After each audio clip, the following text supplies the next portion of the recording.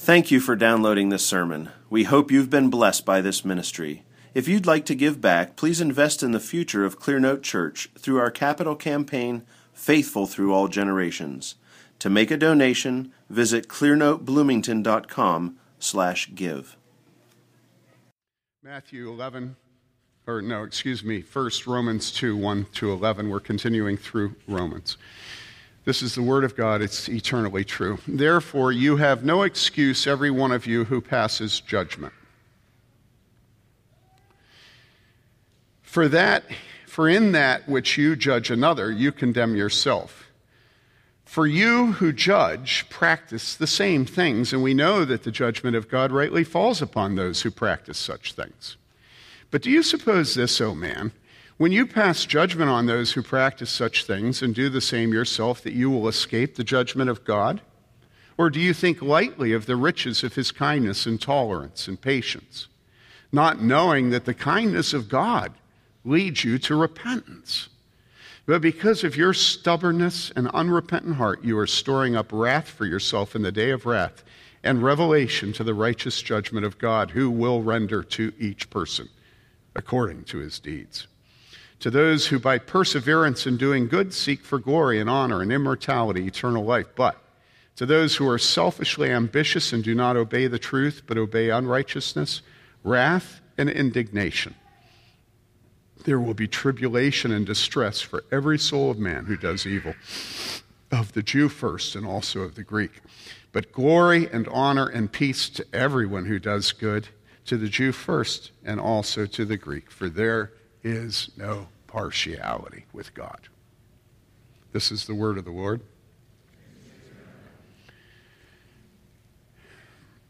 The Apostle Paul here is the prosecuting attorney.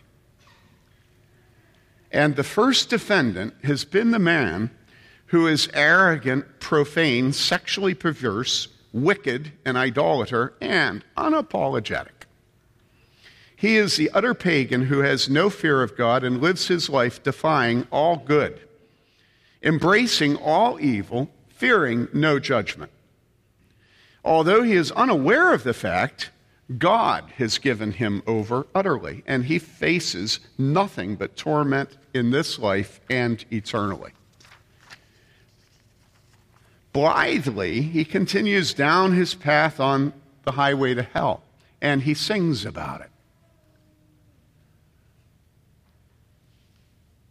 He does not recognize that it is appointed unto man once to die, and after that the judgment. He does not recognize that it is a fearful thing to fall into the hands of the living God. The Apostle Paul's opening argument against this defendant concludes with his point-by-point specification of the man and his woman's sexual crimes. As the incest of the Corinthians was the perfect illustration of the wickedness of their pride, so the lesbianism of the defendant's woman and the defendant's own sodomy is the perfect illustration and summary of his pagan wickedness. Because of his pride and idolatry, God has given him over to the most wretched and shameful sexual acts, to degrading passions that leave a man so degraded that he is shameless in his shamefulness. And then, all of a sudden, the Apostle Paul hears the courtroom behind him saying things like, "Yeah, and you tell them, Paul. Disgusting, aren't they, Paul? Kids, plug your ears, close your eyes. You don't need to see or hear about these awful people. Mama, take the kiddos home and I'll do my civic duty and sit here through the end of this obscene presentation Paul is giving. I'll sit on the jury. I'll vote for the death penalty. But you go home and let the kids ride their bicycles, play with their dolls, watch a movie. This stuff isn't for women or children." Degrading passions and their women with each other and the men with men and all that. Go home, sweetie. Take a shower, clean off the dirt. Even hearing about these people is sickening. All right, now, Paul, let's get this dirty work over with, okay? I'm ready to deliberate and bring you back the verdict you want. Let's get to it. This is what the Apostle Paul hears the courtroom behind him saying. All of them listening to his prosecution of pagan, Gentile, goy, debauched, lawless, godless, fearless, unwashed, and uninstructed defendant who is standing in front of them. But this isn't a show trial with a predetermined verdict that leaves the courtroom feeling pristine. In their safeness, with the women and children home cooking and playing. This is the courtroom of God Almighty. And the Apostle Paul is determined to prosecute the courtroom itself as he is the prisoner. As a matter of fact, the Apostle Paul really isn't nearly as concerned about the prisoner, the defendant he first addresses, as he is the people there in the courtroom that are sitting listening to him. The Apostle Paul is not writing the pagans in Rome. Did you hear me? He's not writing the pagans. He's writing the Christians of Rome.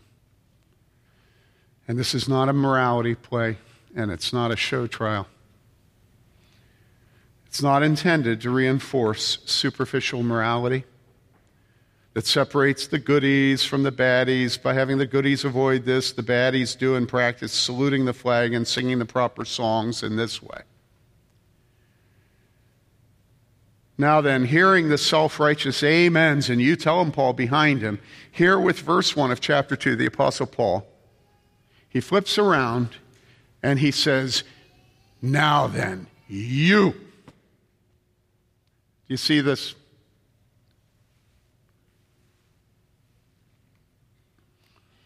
But actually, it's not what he does. Because the you is singular.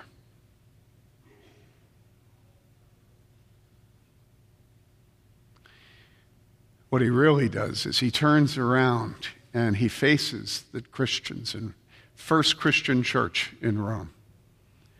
And he says, now then, you.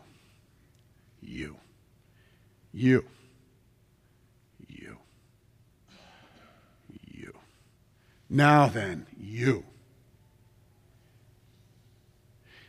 Do you understand this? Now then, you. At this point, because a recurring theme in my mind of the church in America today is the unbearable lightness of being. If you read the commentaries, they all fall all over themselves trying to explain away the singular you. And then, of course, they try to explain away even the plural you, which it isn't.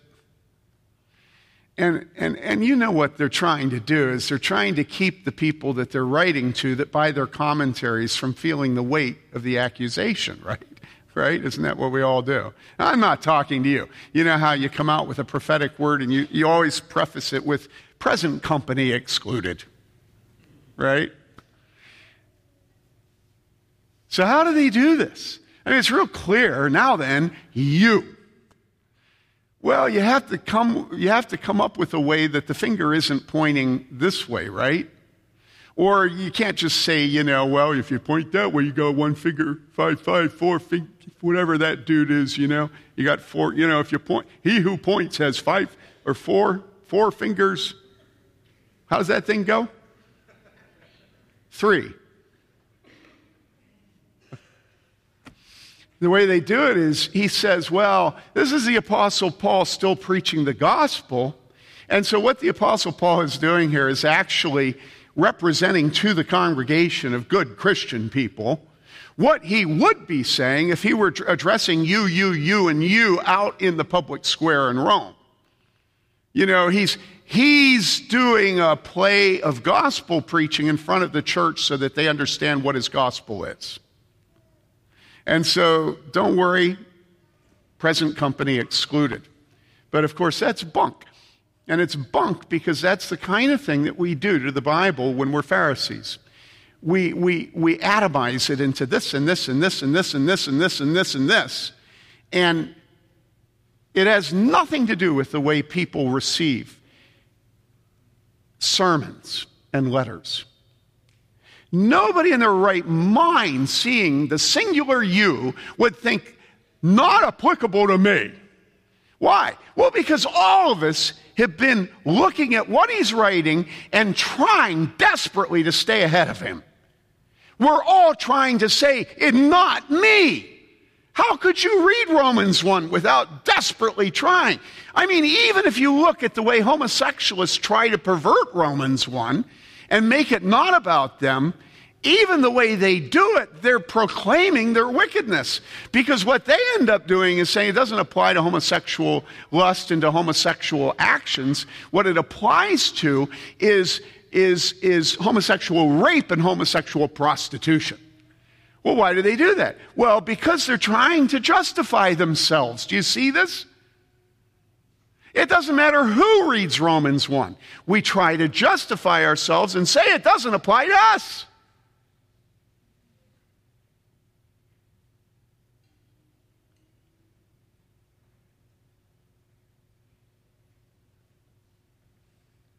And so right at the moment when the Apostle Paul absolutely destroys the pride and idolatry and sexual decadence of man, the Apostle Paul precisely at that moment says, now then, you.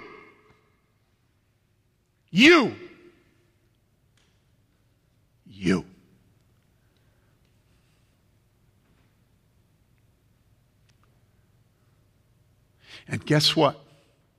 If you're a Christian, he has your attention. Because you know what your heart was like 1 millisecond before that you came out. You know you were feeling so good about yourself that you haven't been given over to degrading passions. You know, you were sitting there thinking to yourself, I'm so glad that my degraded passions are not unnatural. And it's just, this is who we are.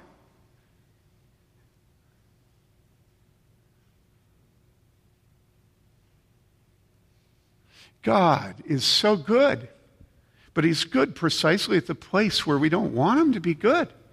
And that is his greatest goodness is loving us precisely the way we are and not allowing us to lie to ourselves.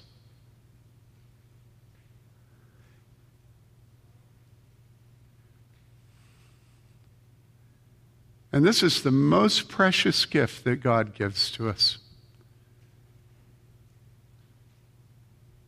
And if you're a Christian, you love it. If you're a Christian, you love it. If you're a Christian, you love it. Because you've lied to yourself so much. Your mother lied to you growing up. Then the guy that spoke at your graduation ceremony lied to you, and everybody's always lied to you. They've always told you you're actually wonderful, and anything you put your mind to, you can do. So you put your mind to being holy. And where did that get you? You worked hard at being holy. You worked hard at doing the right thing. And it got you nowhere. And slowly, over time, you began to realize that the whole point of the law is to reduce you to despair. Because only a desperate man pleads for God to save him.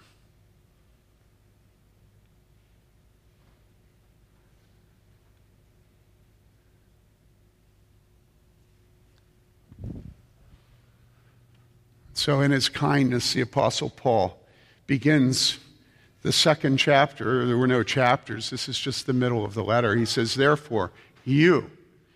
And then he says, you have no excuse. Every one of you who passes judgment.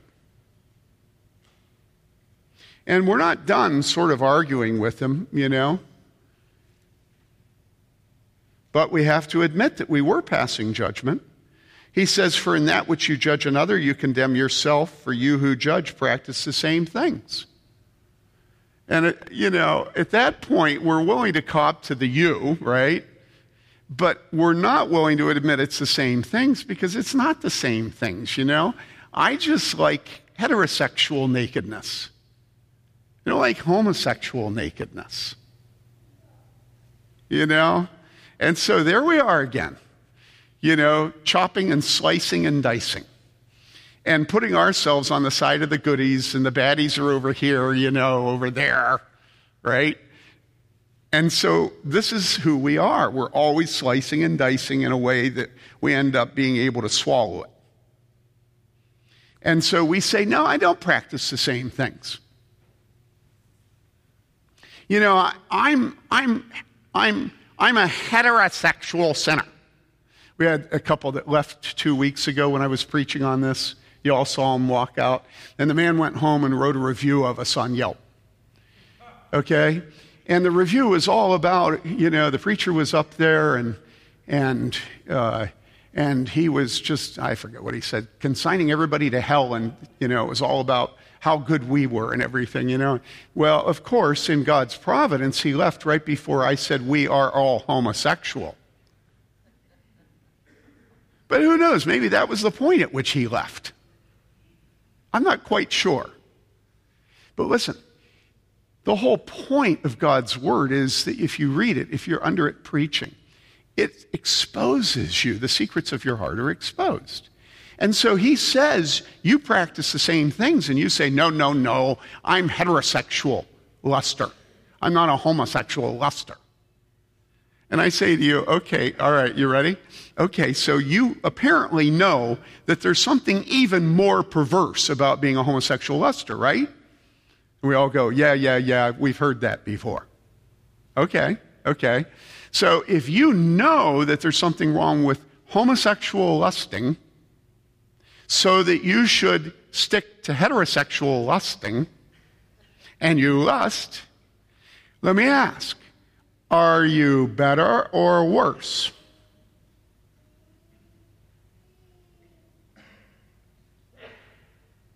The Apostle Paul says the same thing. Do you realize that the Bible says to whom much is given, much shall be required? Do you realize this? Do you realize that every single time you sit under the preaching of the word, you come under more condemnation if you don't repent? Do you realize that this is nothing but a heightening of risk to come to church? It's just an incredibly risk-embracing exercise. Because here the secrets of our hearts are exposed. Here hypocrisy is condemned most severely. God's judgment of hypocrisy will be infinitely worse than God's judgment of pagan homosexuality. Do you understand? You do understand. Listen to Matthew 11, verse 21. This is the recurrent theme of Jesus' ministry, is saying what I just said. Listen to this. Jesus began to denounce the cities in which most of his miracles were done. His miracles exposed that this was God in their midst. And he began to condemn the cities where most of his miracles had been done because they did not repent. Woe to you, Chorazin! Woe to you, Bethsaida! For if the miracles that occurred in Tyre and Sidon, which occurred in you, they would have repented long ago in sackcloth and ashes. Nevertheless, I say to you, it will be more tolerable for Tyre and Sidon the day of judgment than for you. More tolerable. It will be better. San Francisco will be better than Wheaton. Do you understand? And you, Capernaum, will not be exalted to heaven, will you? You will descend to Hades, to hell. For if the miracles had occurred in Sodom, which occurred in you, Sodom, it would have remained to this day. Nevertheless, I say to you, it will be more tolerable for the land of Sodom in the day of judgment than for you.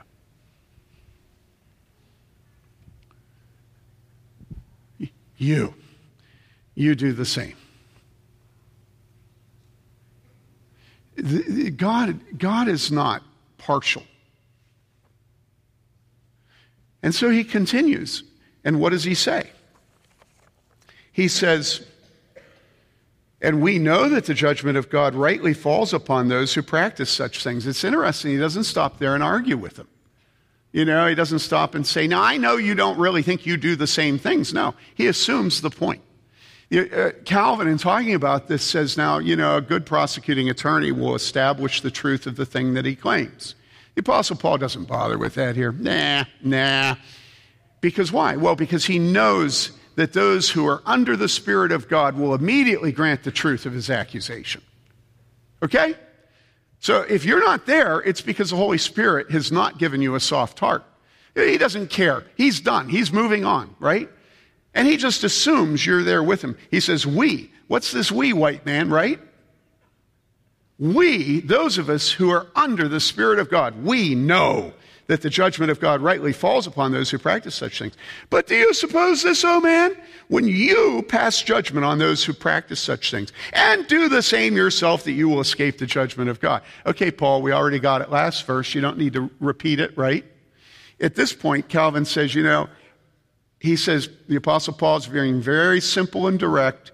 This is not the place that we're trying to be taught rhetoric. In other words, don't be scandalized by the Apostle Paul being so simple and direct in what he says. Imagine that. Or do you think lightly of the riches of his kindness and tolerance and patience, not knowing that the kindness of God leads you to repentance? Oh, man. That has to be one of my favorite verses in all of Scripture. What is the kindness of God all about? Well, it's all about babies and apple pie, and it's all about, a good job, a nice pension fund. It's all about tenure. It's all about, those pheromones and that stuff in the chemicals that comes to your brain and makes you happy to be alive. Vitamin what? Vitamin E? A? One or E? D. Vitamin D. Right? The kindness of God is being an American citizen with an American passport. The kindness of God is good pork. I mean, good pork, hard to find. Now, the kindness of God leads you to repentance. The kindness of God leads you to repentance. It's so precious, guys. The kindness of God leads you to repentance.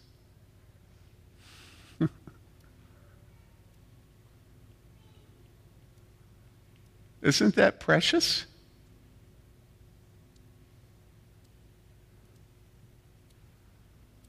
It's so precious.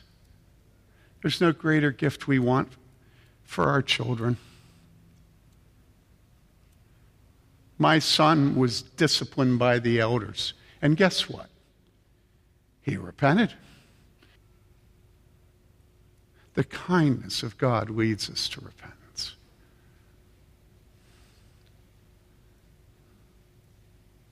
Don't you take that kindness for granted.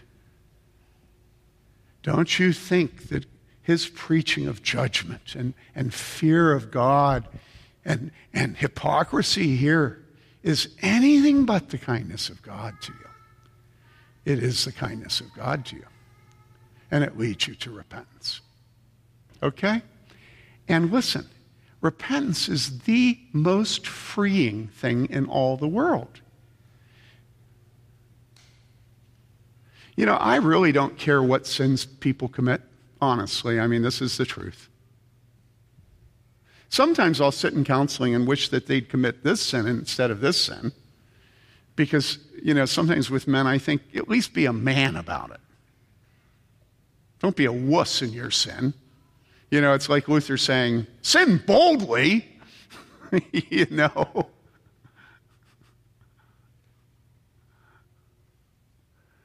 I don't care what sins you commit.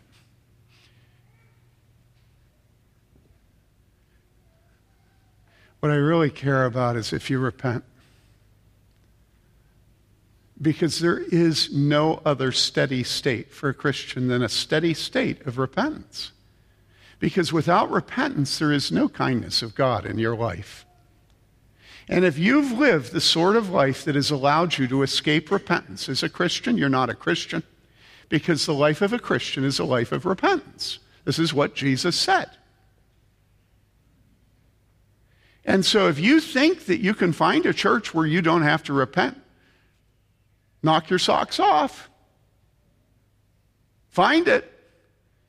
But there will be no kindness of God there. None. Because the kindness of God leads you to repentance. I can remember the Sunday I came in here to preach, and as I turned onto Enright Road off of Airport, and I remember saying this in my sermon that Sunday morning, I just was completely filled with revulsion at everything I am. And then I have to get up and preach. And what a precious gift from God that was. And I know if you don't have the kindness of God in your life and you hear me say that, you think, well, this is a church for people who are like, self-loathing. Well, I guess that's the way a pagan would view repentance.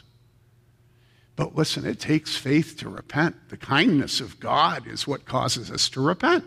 The kindness of God is what causes us to repent. Because why? Well, because we know He's our daddy. And we know He'll receive us. We know He said to us, no one who comes to me will I ever cast out. No one. And that means He won't cast me out. And if He won't cast me out, honey, you don't have to worry about yourself. You don't have to worry. Do you know what the final statement of our text is? At the very end, go to the end, please. There is no partiality with God. In the church in America today, there are tons of people that think that they can modulate God. And typically they do this through the sacraments and through crossing themselves and through external rites. And this is what the Jews were doing at the time. They had all this superficial, complicated worship, law-keeping kind of stuff. And today in the church, it's filled with, the right kind of baptism, the right kind of Lord's Supper, the right kind of liturgy, the right look to your baptism, all this other stuff. And this stuff is wicked because it kills heart religion. And there's only one way to stand before God, and that's with your heart open. And if your religion causes you to manufacture a whole bunch of specifications that if you keep will please God, and I'm not saying that all worship is equal at all, but if you think that it's your sacraments, you think it's your pilgrimage, you think that it's you praying to receive Jesus, if you think God will ever take anything in exchange for your heart and for day-by-day repentance until the day you die, you have a false religion. It's false. Because the steady state of a Christian is repentance. And there's no better worship of God than repentance.